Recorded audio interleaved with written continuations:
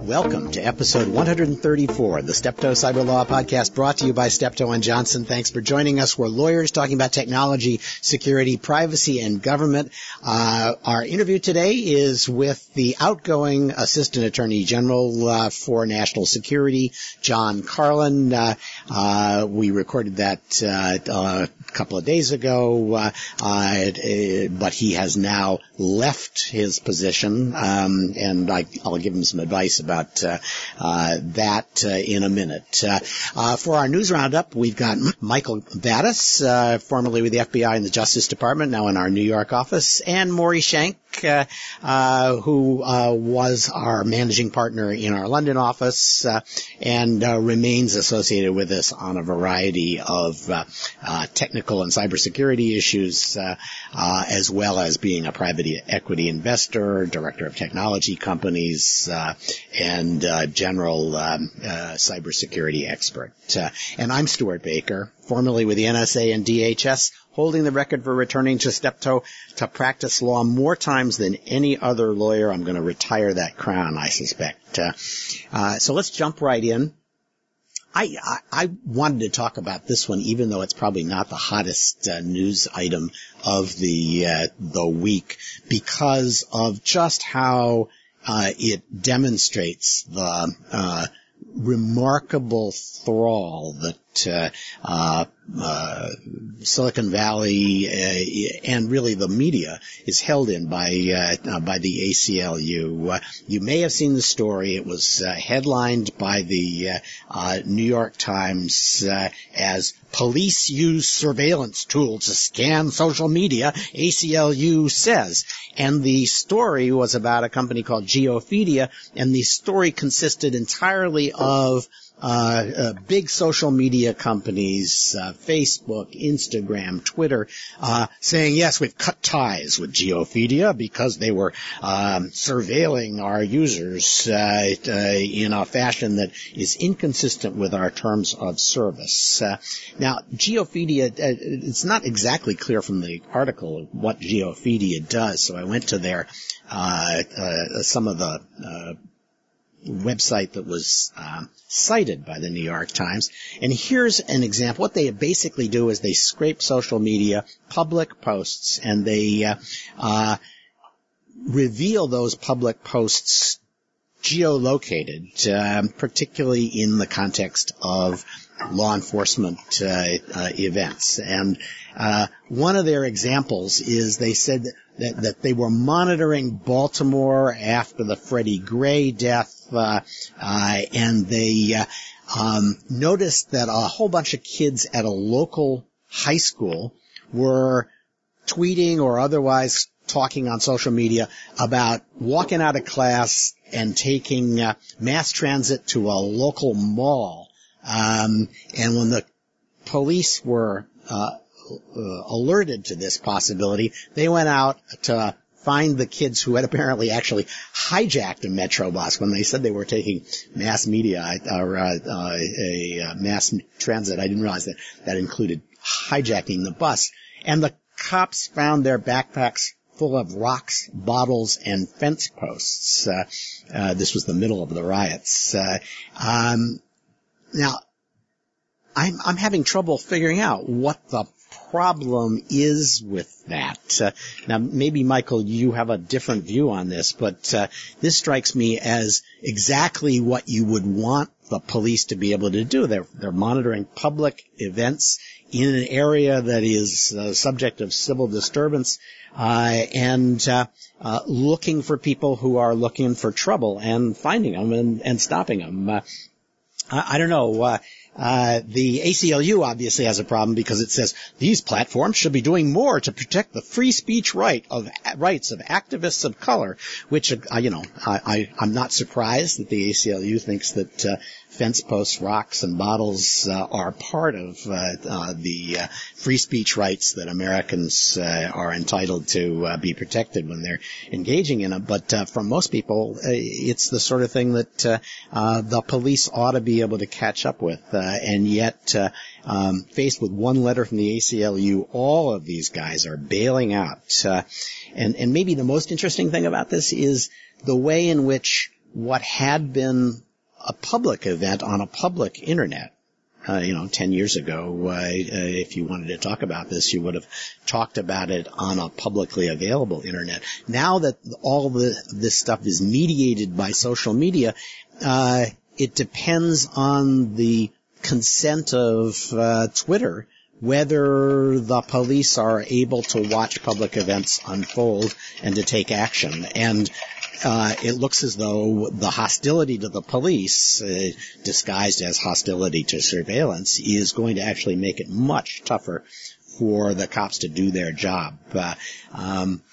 What I thought about, and I'll stop ranting at this point, is it's probably possible for the Baltimore police to serve subpoenas on Twitter and Facebook and Instagram to get this information. It's just that doing that in a timely way is going to be pretty tricky. I mean, they can do it certainly in a riot. I'm not sure they could just say, we're going to subpoena you for all public posts in a particular neighborhood. Well, if the information was truly limited to public posts that were not posts that were restricted to the friends or followers of the people who were doing the posting, then I agree with you. There's no constitutional issue there. To me, the question is, was this use of the data consistent with the terms of service of Twitter, Facebook, and whoever else's information was used? Is it consistent with the promises these services make to their users? And is it consistent with the terms that a developer like Geofeedia or others sign up to? I've actually looked at all these terms of service several times for various reasons, and they're remarkably ambiguous on these sorts of questions.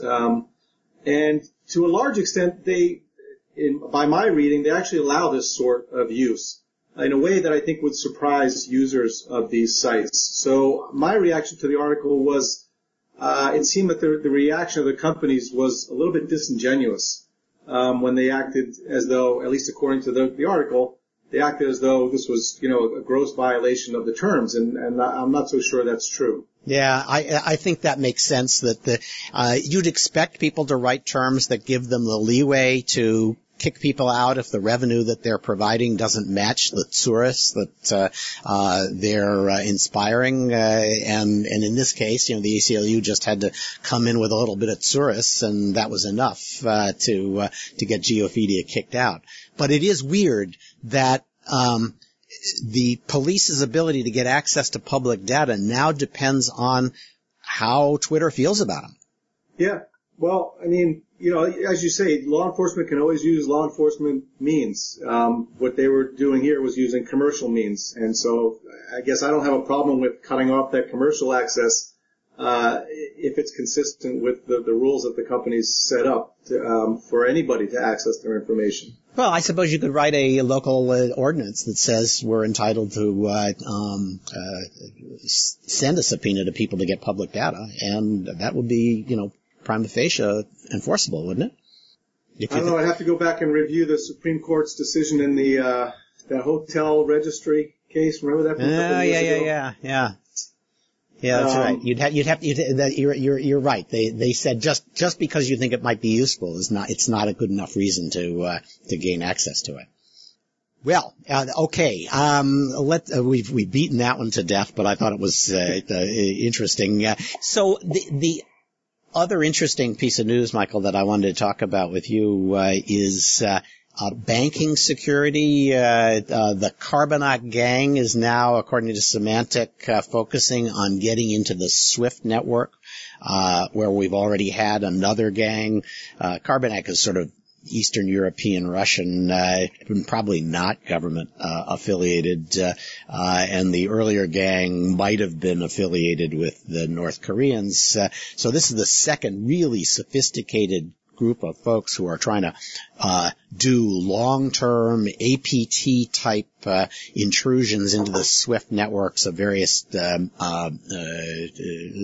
SWIFT members in the hopes of getting a score on the order of $1 billion.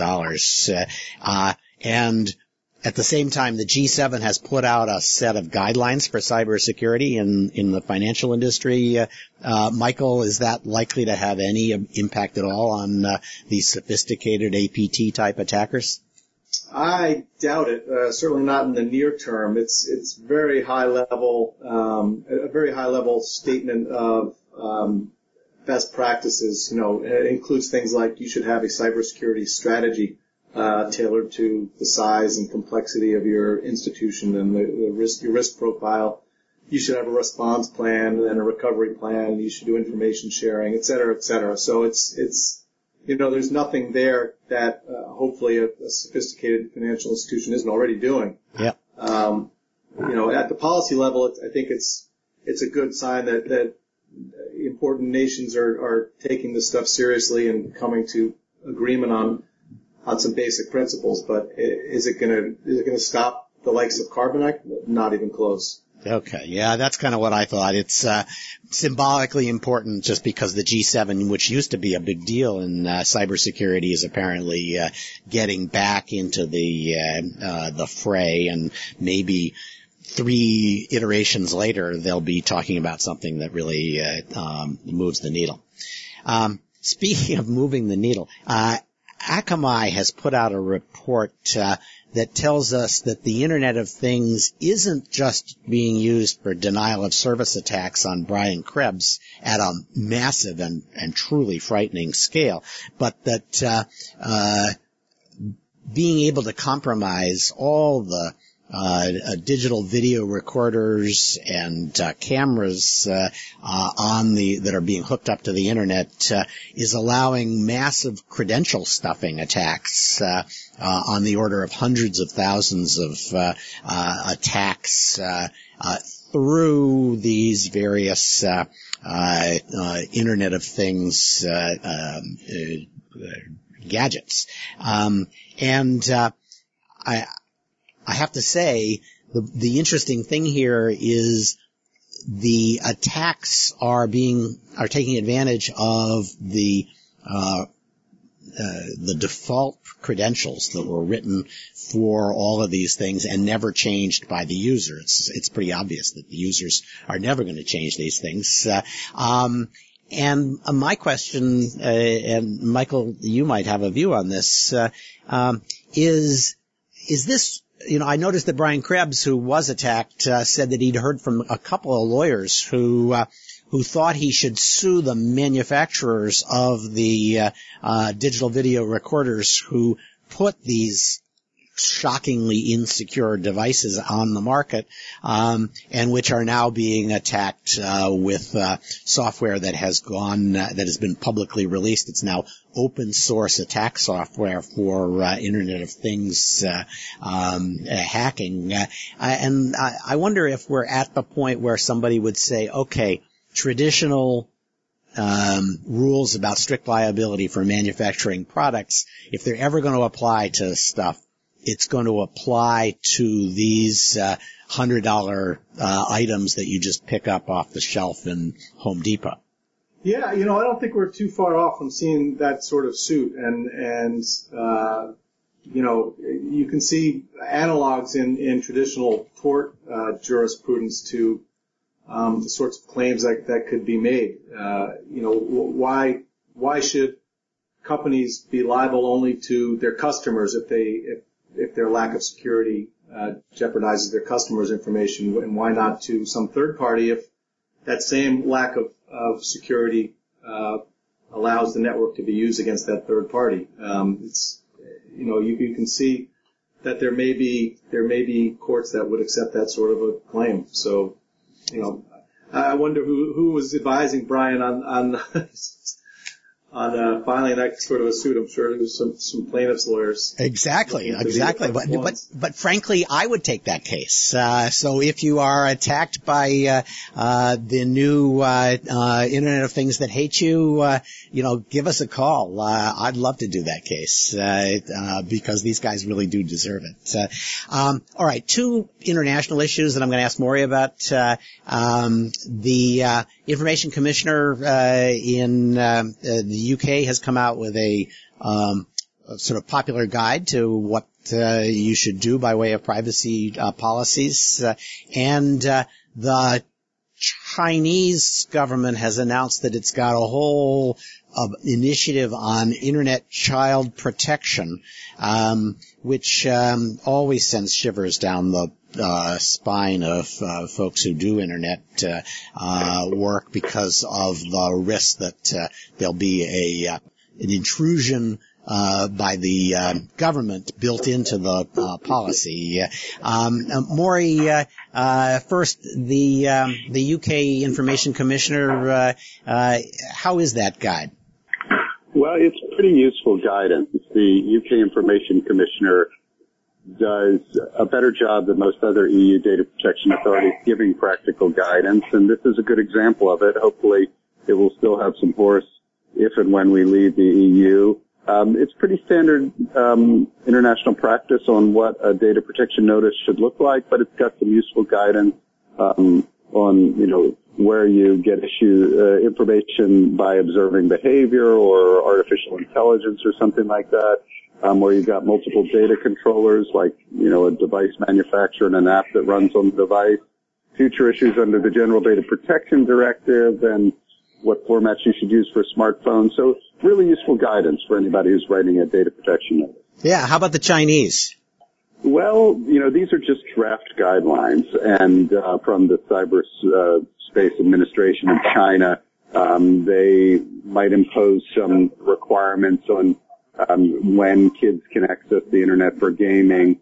And some companies are worried that it will require to run sort of bespoke internet blocking software on everybody's services. Well, we all remember the Green Dam proposal where they said, and here's the software that you should run to protect children, and it was full of holes and weaknesses and was pirated to boot. And it produced a big reaction, but that was like 2009. I'm not sure that you'd get the same reaction from the West. I'm not sure you'd get the same reaction inside China if they rolled out Green Dam 2.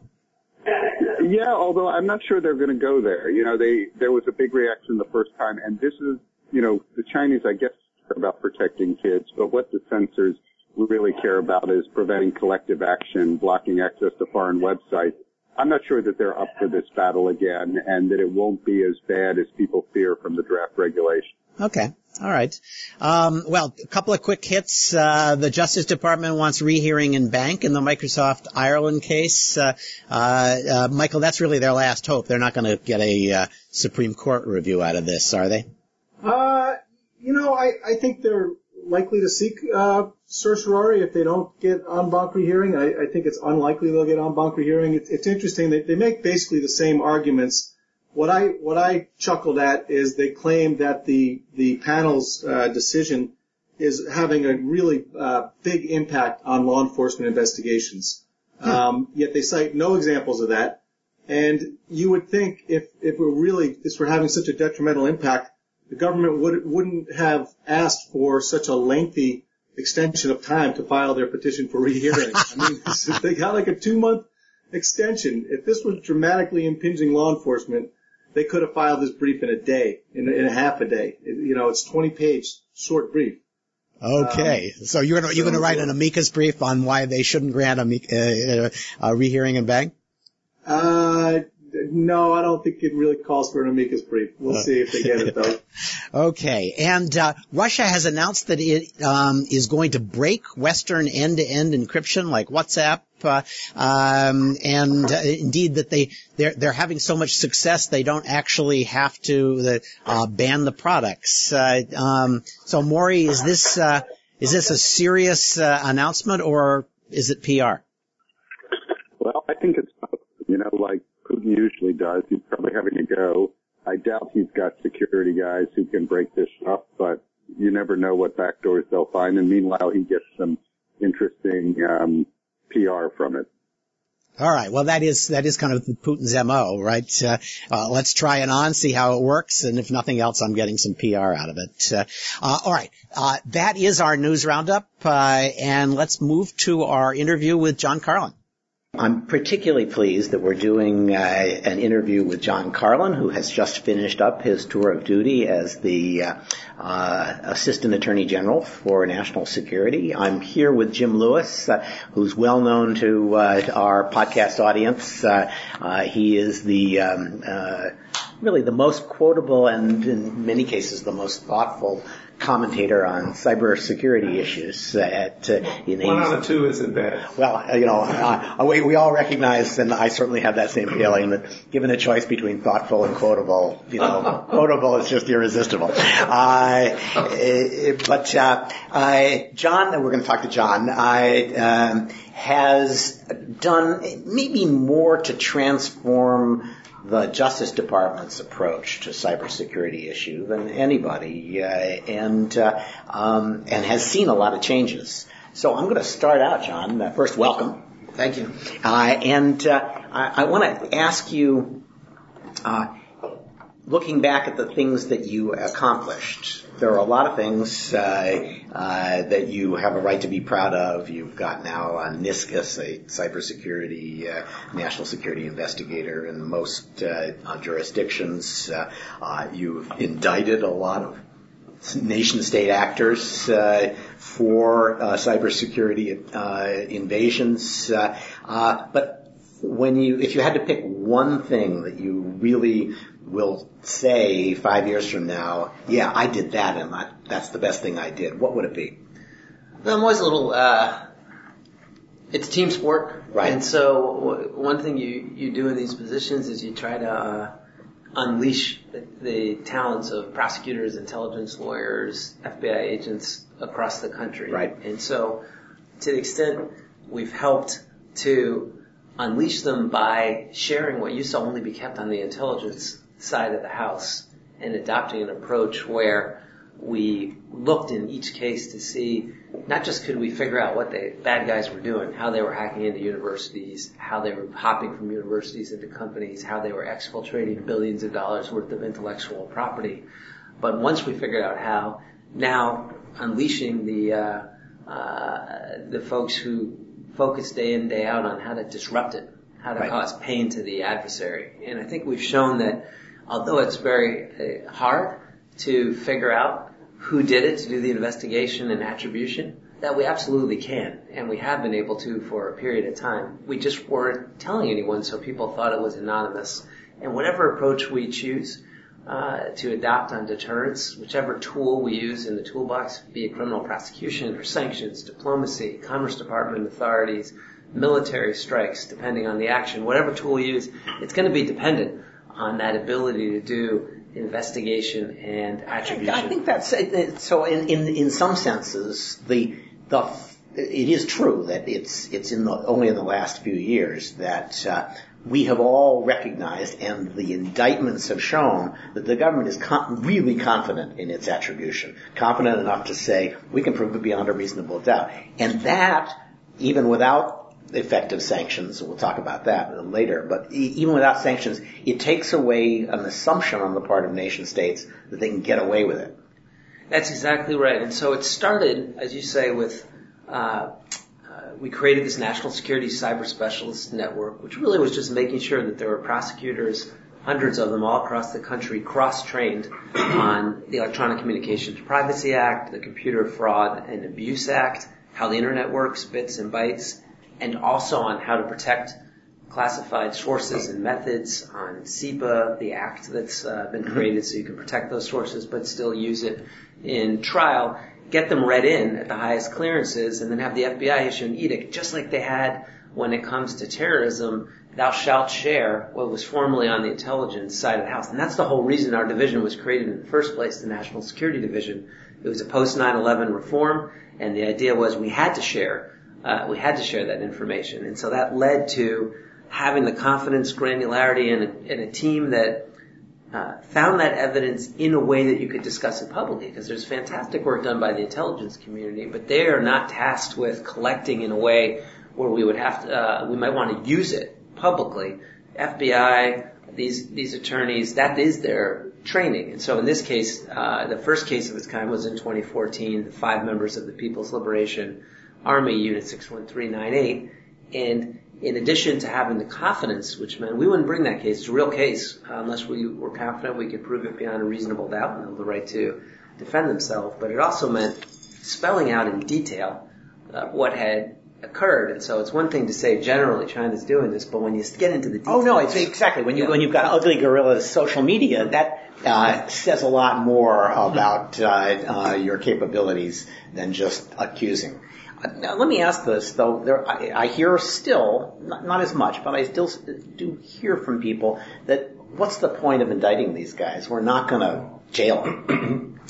Yeah, so a couple of different answers to that. One is bringing the charges in this case. The alternative would be to not take criminal action. And if you think about the idea of an easement, which most people understand, which is the idea in our own common law, which is if you let someone walk across your lawn long enough, they earn a legal right to walk across your lawn.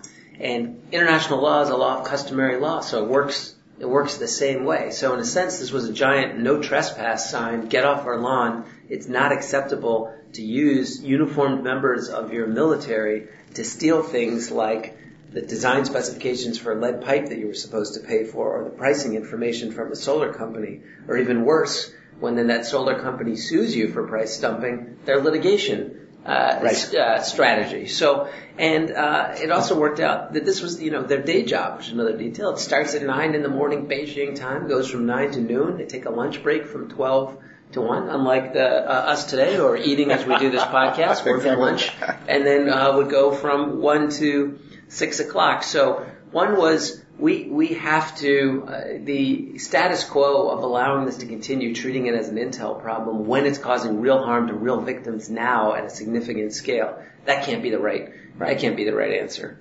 And it did cause change. That plus, I think the response that we did when North Korea attacked Sony, where in 28 days, in that case it didn't come in the form of a criminal indictment, but we did the investigation attribution, we made it public, and we said with confidence it's North Korea, and then imposed in that case sanctions and said there'll be some things you see, some things you don't see, but there will be consequences. And because that experience showed that we need an executive order in place like we have with terrorists or those who proliferate. In that case, we were able to do it because North Korea is such a bad actor. So you're bringing up what I call the April Fool's sanctions program, because of course it was passed on April 1 and it has never been used. Is that your greatest frustration? What is the greatest frustration from your time in government? So just on the PLA case, then we'll switch. But the other point, though, is that, as I said, these are real charges. And I think sometimes because that was the first case, and it is true they are not in custody, even though I do think it led to the adoption of a new norm by China, which they wouldn't have otherwise have done, which is significant. We also have brought, there are people in jail. So there's a case of an individual named Su Bin who was in a conspiracy with 2 PLA members, and he traveled. He went to Canada, got arrested on our charges in Canada, fought extradition while being held in jail for nearly 2 years, ultimately waived, pled guilty in the Central District of California, and was sentenced to over 4 years.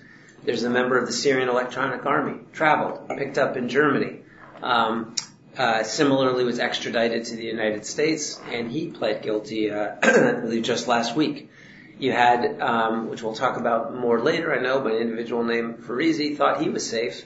He was over in Malaysia, got picked up on our charges, was sentenced to 20 years. So these are real, they're not name and shame charges, they're real charges. People like to travel. It's a real consequence when you can no longer travel, and you got to look over your shoulder for the rest of your life if your government decides to switch gears and turn you over.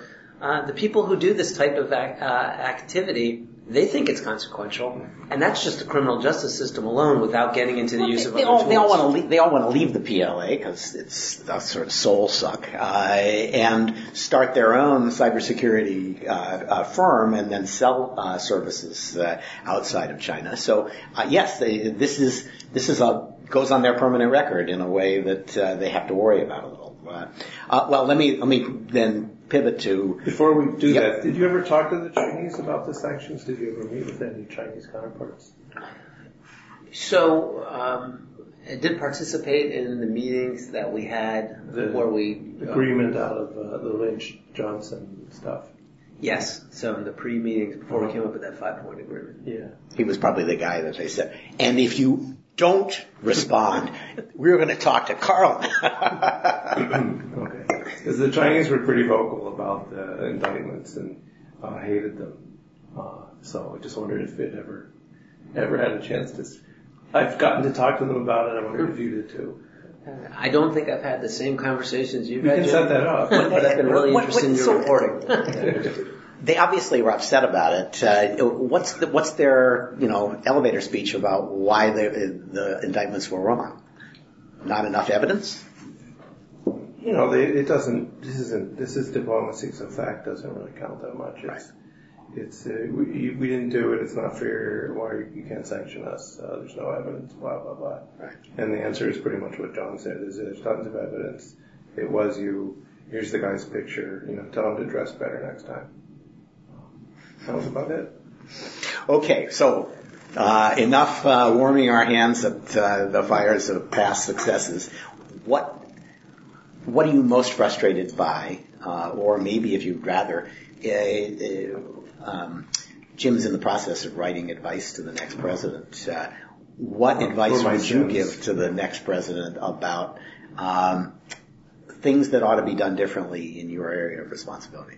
So say there's 3 areas to work on. I think in government time we've come very far, fast for government over the last 3 or 4 years at bringing deterrence to the table. But we are doing an enormous game of catch-up here. And you think of as a society, we moved almost everything we value from analog to digital space. We did so across the board in the private sector, in government, consumers, vastly underestimating what the risks were, particularly the risks by nation states, sophisticated crooks, and ultimately terrorists. And now, as a society, we're playing a massive game of catch-up. And so, item 1 would be, we need to continue on an approach based on investigation and attribution, being willing to make things public and then imposing consequences. And that means both resources and continuing to look at legal tools that will cause pain. We need more legal tools. I think we need to keep exploring, adding legal tools and applying the ones that we have, so that enforcement becomes the norm and cyber is no longer the Wild West. It's a place where civilized countries have agreed on international standards like we have now. One would be don't use your military and intel to target private companies for private gain. When they violate it, we do enforcement actions follow. And so we've increased the speed, but we need to continue. We need to do more faster. So that's one. Second would be sharing. So in the vast majority of cases now, companies still are not sharing with government when they've suffered breaches. So how would you do sharing? I mean, there's plenty of give me signatures initiatives out there, and they're working okay. And when somebody has an active intrusion, which lots of people do have, some of them bring the FBI in, but my sense is the FBI doesn't have the resources to actually show up and do anything other than take on board whatever the forensic investigators can tell them. So what sort of sharing do you have in mind that isn't happening now? So one, to your first point, in terms of both, whether it's at the FBI, other federal law enforcement agencies, state, local, and regulatory agencies, so we got to invest more resources in those who do the investigation and attribution. Right.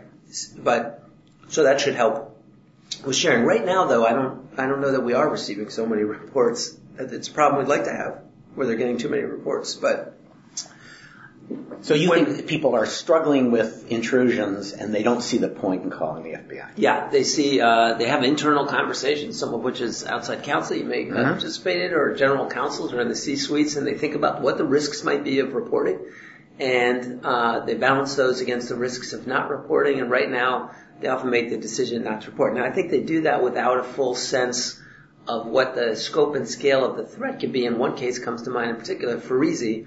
This is an individual where if you were the victim, so let's say you're a retail company today, as they were with a trusted brand, and you see a low-level hack that steals a relatively small amount of personal identifiable information, and your IT folks say, we caught them and tossed them from the system, then you get a follow-up email through Gmail, again, unsophisticated, not well-written, that says, give me $500 through Bitcoin.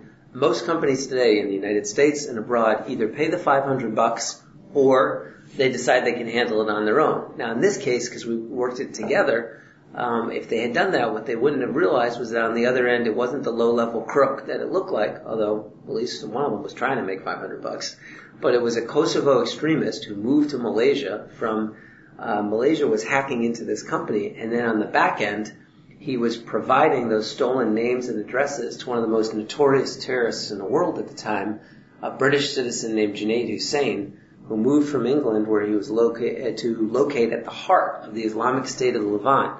He had a famous Twitter presence, and he tweeted out something like, you've got your kill list and now we've got ours. That's exactly, and that's what he did with these names. He went through them and culled them for government employees and made them into a kill list and blasted it through Twitter and said, kill these people by name where they live. Of course, he died in a drone attack about 2 weeks later, which always led me to say, I know which kill list I'd rather be on now. Well, let me ask a question about the companies not being willing to share information, because most of them, as you said, go through a calculation and decide that the risk doesn't justify going public or going to law enforcement. And what a lot of them say is CISPA, the legislation that was passed, protects them from some kinds of liability, but not enough. So if you were thinking about a legislative agenda, what would you want to see passed in whatever Congress actually ever manages to pass another law?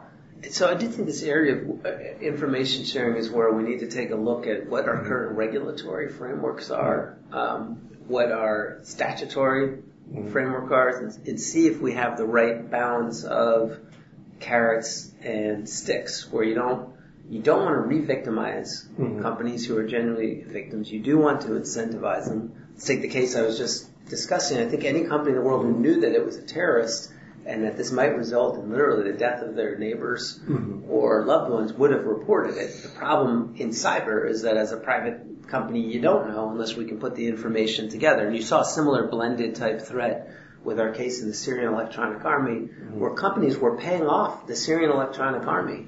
And it's because they were extorting on the side to make a buck. And the companies didn't realize this is an instrument of the Assad regime that did things like spoof a terrorist attack on the White House and cost billions of dollars.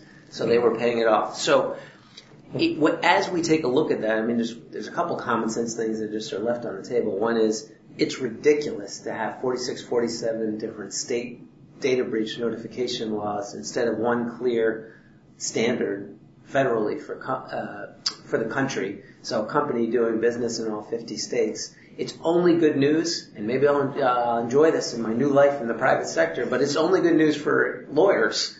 It's a full employment act. Weirdly enough, I know you got a couple more things, but weirdly enough, some of the privacy people I know object to a national standard because they say it will inevitably be less than what you have in the leading states now. And so it's a weird. They like a system in which the most aggressive state really sets the standard for everybody, because you have to meet it. Sometimes it's Massachusetts, but yes, you have to meet that standard for them, and you can't justify doing something less for anybody else. I just brought that up because that's what I thought that too. National data breach law, it's a no-brainer, but it turns out there's a lot of opposition, and people like the ability to arbitrage between states. So just a footnote. Yeah. I don't know how you get around that. Well, I think we do need to move, even though they're hard debates, because that's what that really comes down to, as to what the standard should be. But having so many different piecemeal standards isn't efficient for companies and doesn't provide the right incentives, I think, ultimately to come in or have the best defensive practices. And similarly, I mean, you don't want to have blanket immunity no matter how bad your practices are for treating sensitive data, that if you report, you're immune. So you want to incentivize people to improve their security on the front end. At the same time, we're out saying, I said, there is no internet-connected computer that's ultimately safe from a dedicated nation state or sophisticated organized criminal group, including the federal governments, as we've shown, with some significant breaches that have publicly occurred. So we also, and we need to work with them when it comes to bringing deterrence to the game so that we can hold to account those who are committing these attacks. I mean, you were former NSA, Jim, and imagine what you could do, say, if the rules were you can get caught. Doesn't matter. You can get caught and keep doing it. I mean, it would be open season. So we have to change that incentive. And so I don't have an answer, but I think we need to keep looking at that balance. One thing might be, should there be, if you're in a particular regulatory space or others, and you've seen us start to adopt this approach where now SEC and FTC have both said, we will affirmatively hold it against you if we discover a breach and you didn't report it to anyone in government, and we also will view it as a factor in your favor if you have reported it. Another potential standard to look like would be to empower someone in the government, say the Attorney General, to certify essentially that this company took reasonable steps to protect itself and has provided information in a way that's quite helpful to the government, so they're going to gain certain immunities from either regulatory action. That's an interesting idea, because I am struck by the fact that the FTC is really our security standards setter in these consent decrees, and no one knows what the standards are until the consent decrees come out, and there are no regs, there's no adjustment to the rules, even though they've already had to, kind of revoke certain guidance they gave people. They used to say you need to have really long passwords and change them all the time, and then they realized that changing them means that you'll never remember them, and so it's a bad idea. And they sort of half walked it back, but not formally. You just have to kind of be a Kremlinologist of the FTC to understand this. Whereas I think if the Justice Department or DHS were saying this is adequate security, people would pay attention to that and they'd be able to say, I know what I'm supposed to be doing, as opposed to doing criminology on FTC consent decrees. And it's so sector specific that it might be hard to, which has been a reason why both in my engagements with Chamber of Commerce, with businesses, they didn't want us to set a standard, and I think that's where the administration has been as well.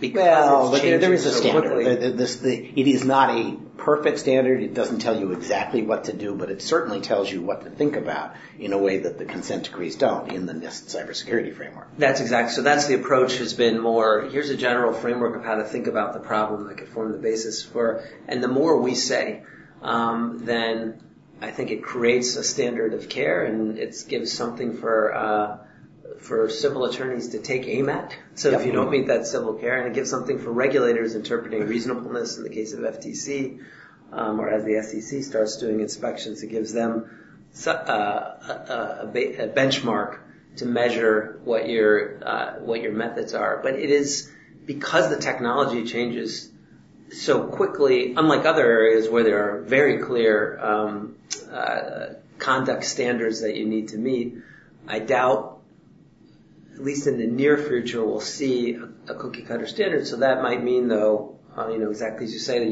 you empower an agency to give a determination that you've met the standard based on precisely what you've done in your sector that serves to give immunity. And some sectors have moved much further towards mandatory, highly regulated sectors have moved towards mandatory standards where you have to meet it. So let me raise what I think is one of the surprising costs of naming and shaming. We have established that attribution is possible, and good attribution is possible, and I can't help observing that the Russians used to have the same fear of getting caught doing cyber intrusions that the U.S. government used to have. Everything the U.S. government does in this area is focused on first not getting caught. And the Russians had the same culture. I used to compare them and the Chinese as the difference between cat burglars and people who did smash and grabs with a 54 Chevy through the window. But now, the Russians clearly, not only do they expect to get caught, they're almost enjoying it. And they're more or less taking credit for a number of hacks. That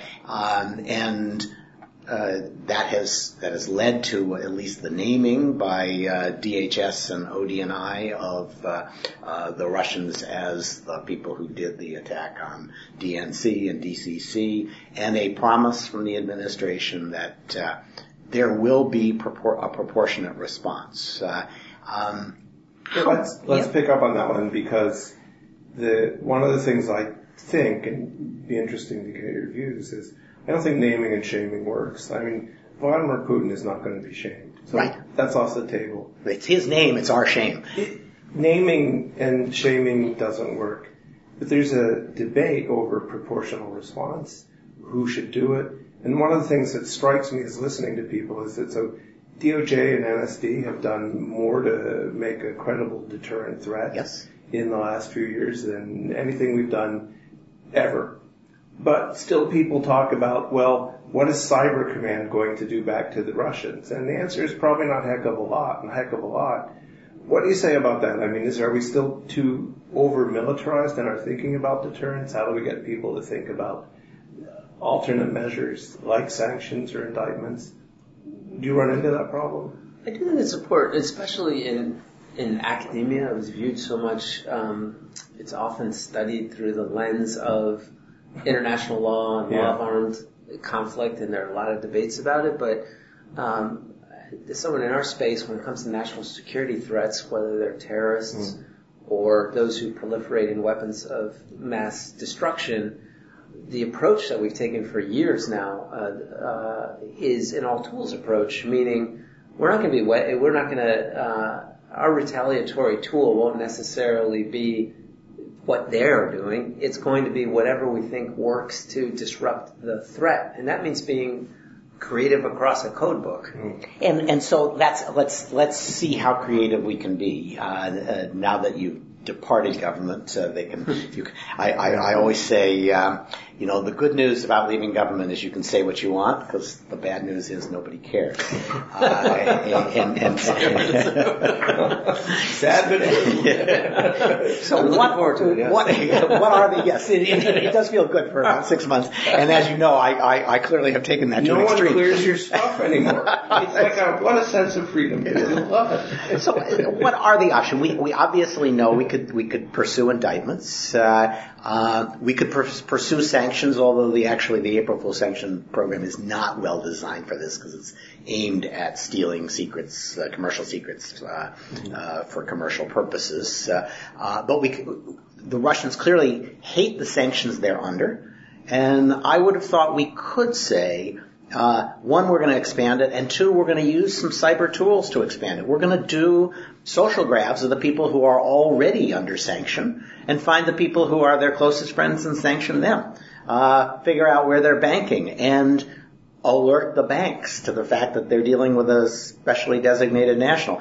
There are ways to use cyber power to make sanctions more effective, I think. And again, going back to the kind of framework of all tools, first, in terms of name and shame, I do think there's sometimes a misunderstanding where what we've said is you need to figure out who did it, investigation and attribution, both to show that it's not anonymous, and because that will be the foundational step to taking action.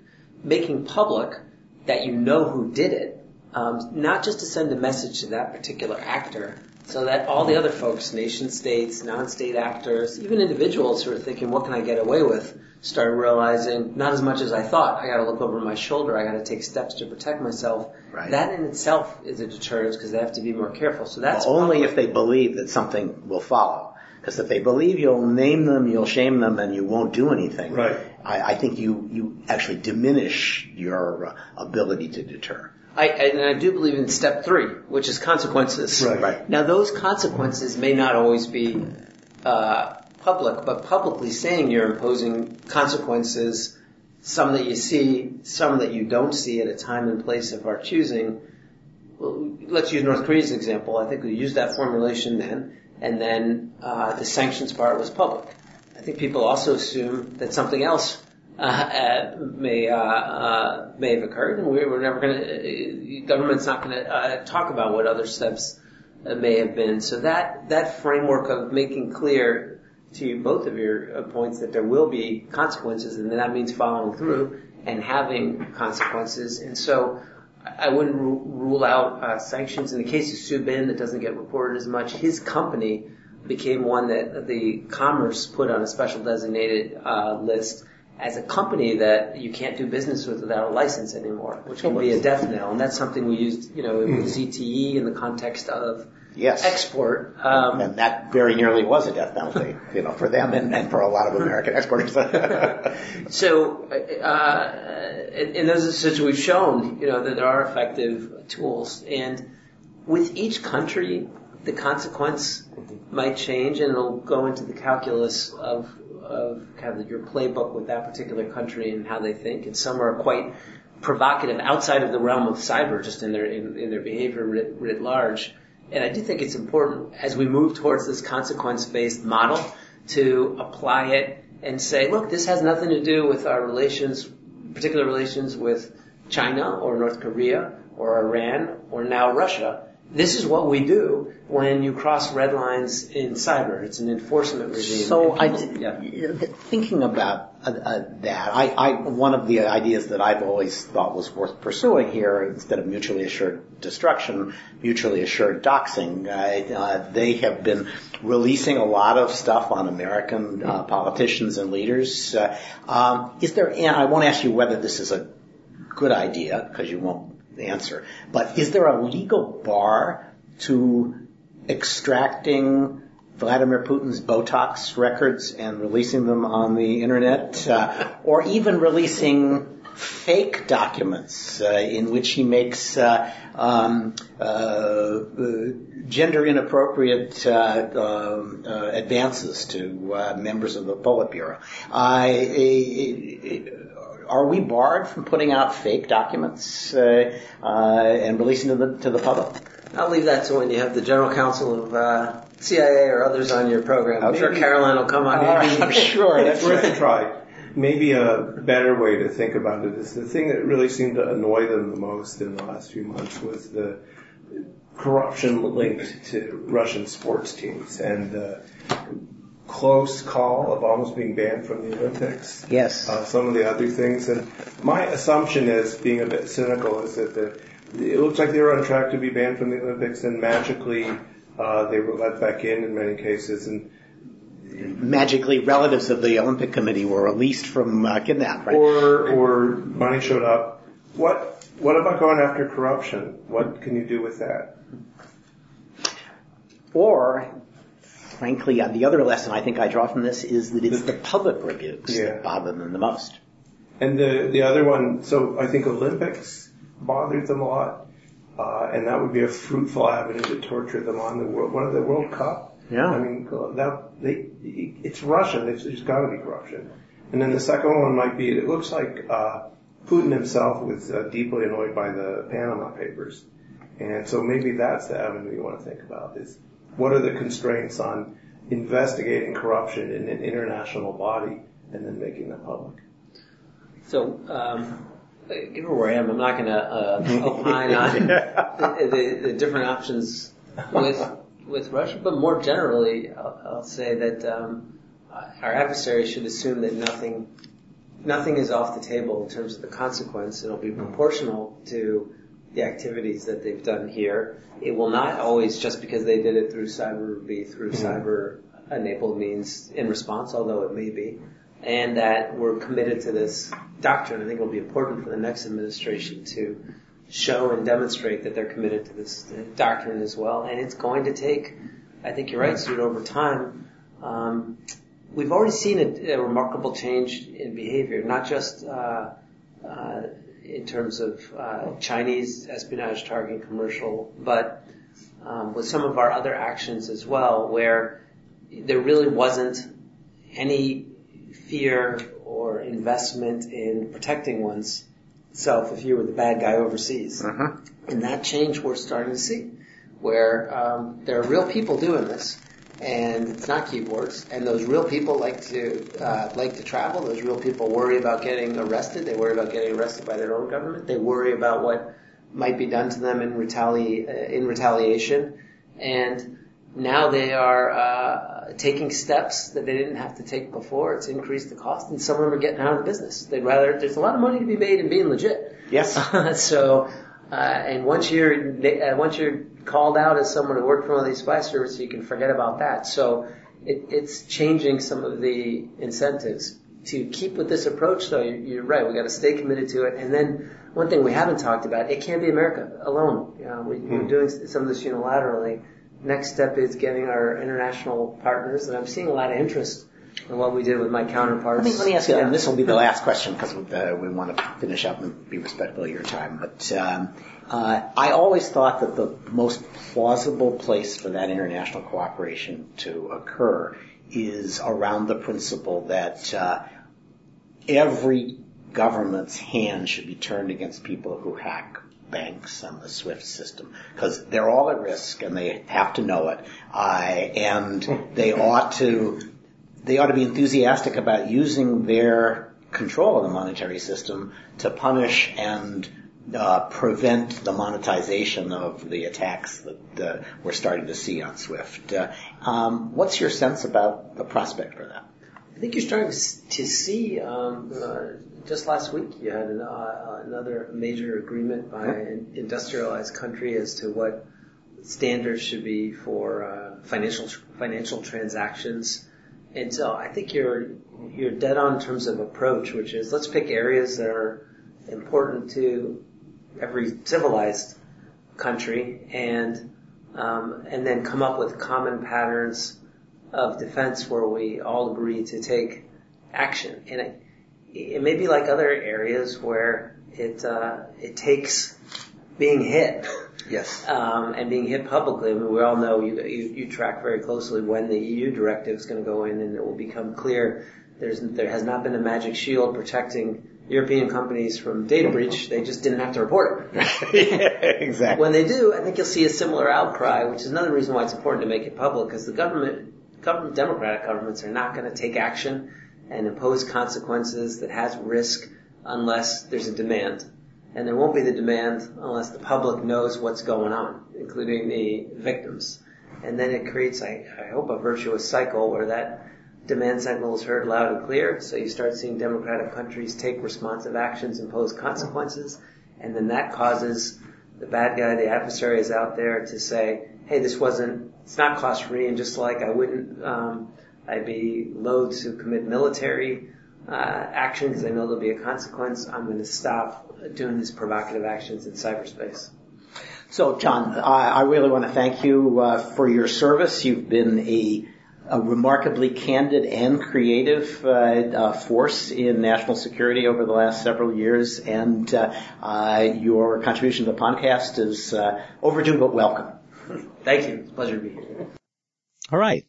Thanks to John Carlin. Thanks also to Michael Vatis and Maury Shenk for the news roundup. As always, the Cyberlaw Podcast is open to feedback. Send your questions, suggestions, at least for interview candidates, not for what I can do with my views, to cyberlawpodcast@steptoe.com, or give us a review. We're getting good reviews on iTunes and other podcast aggregators, and we really like seeing them there.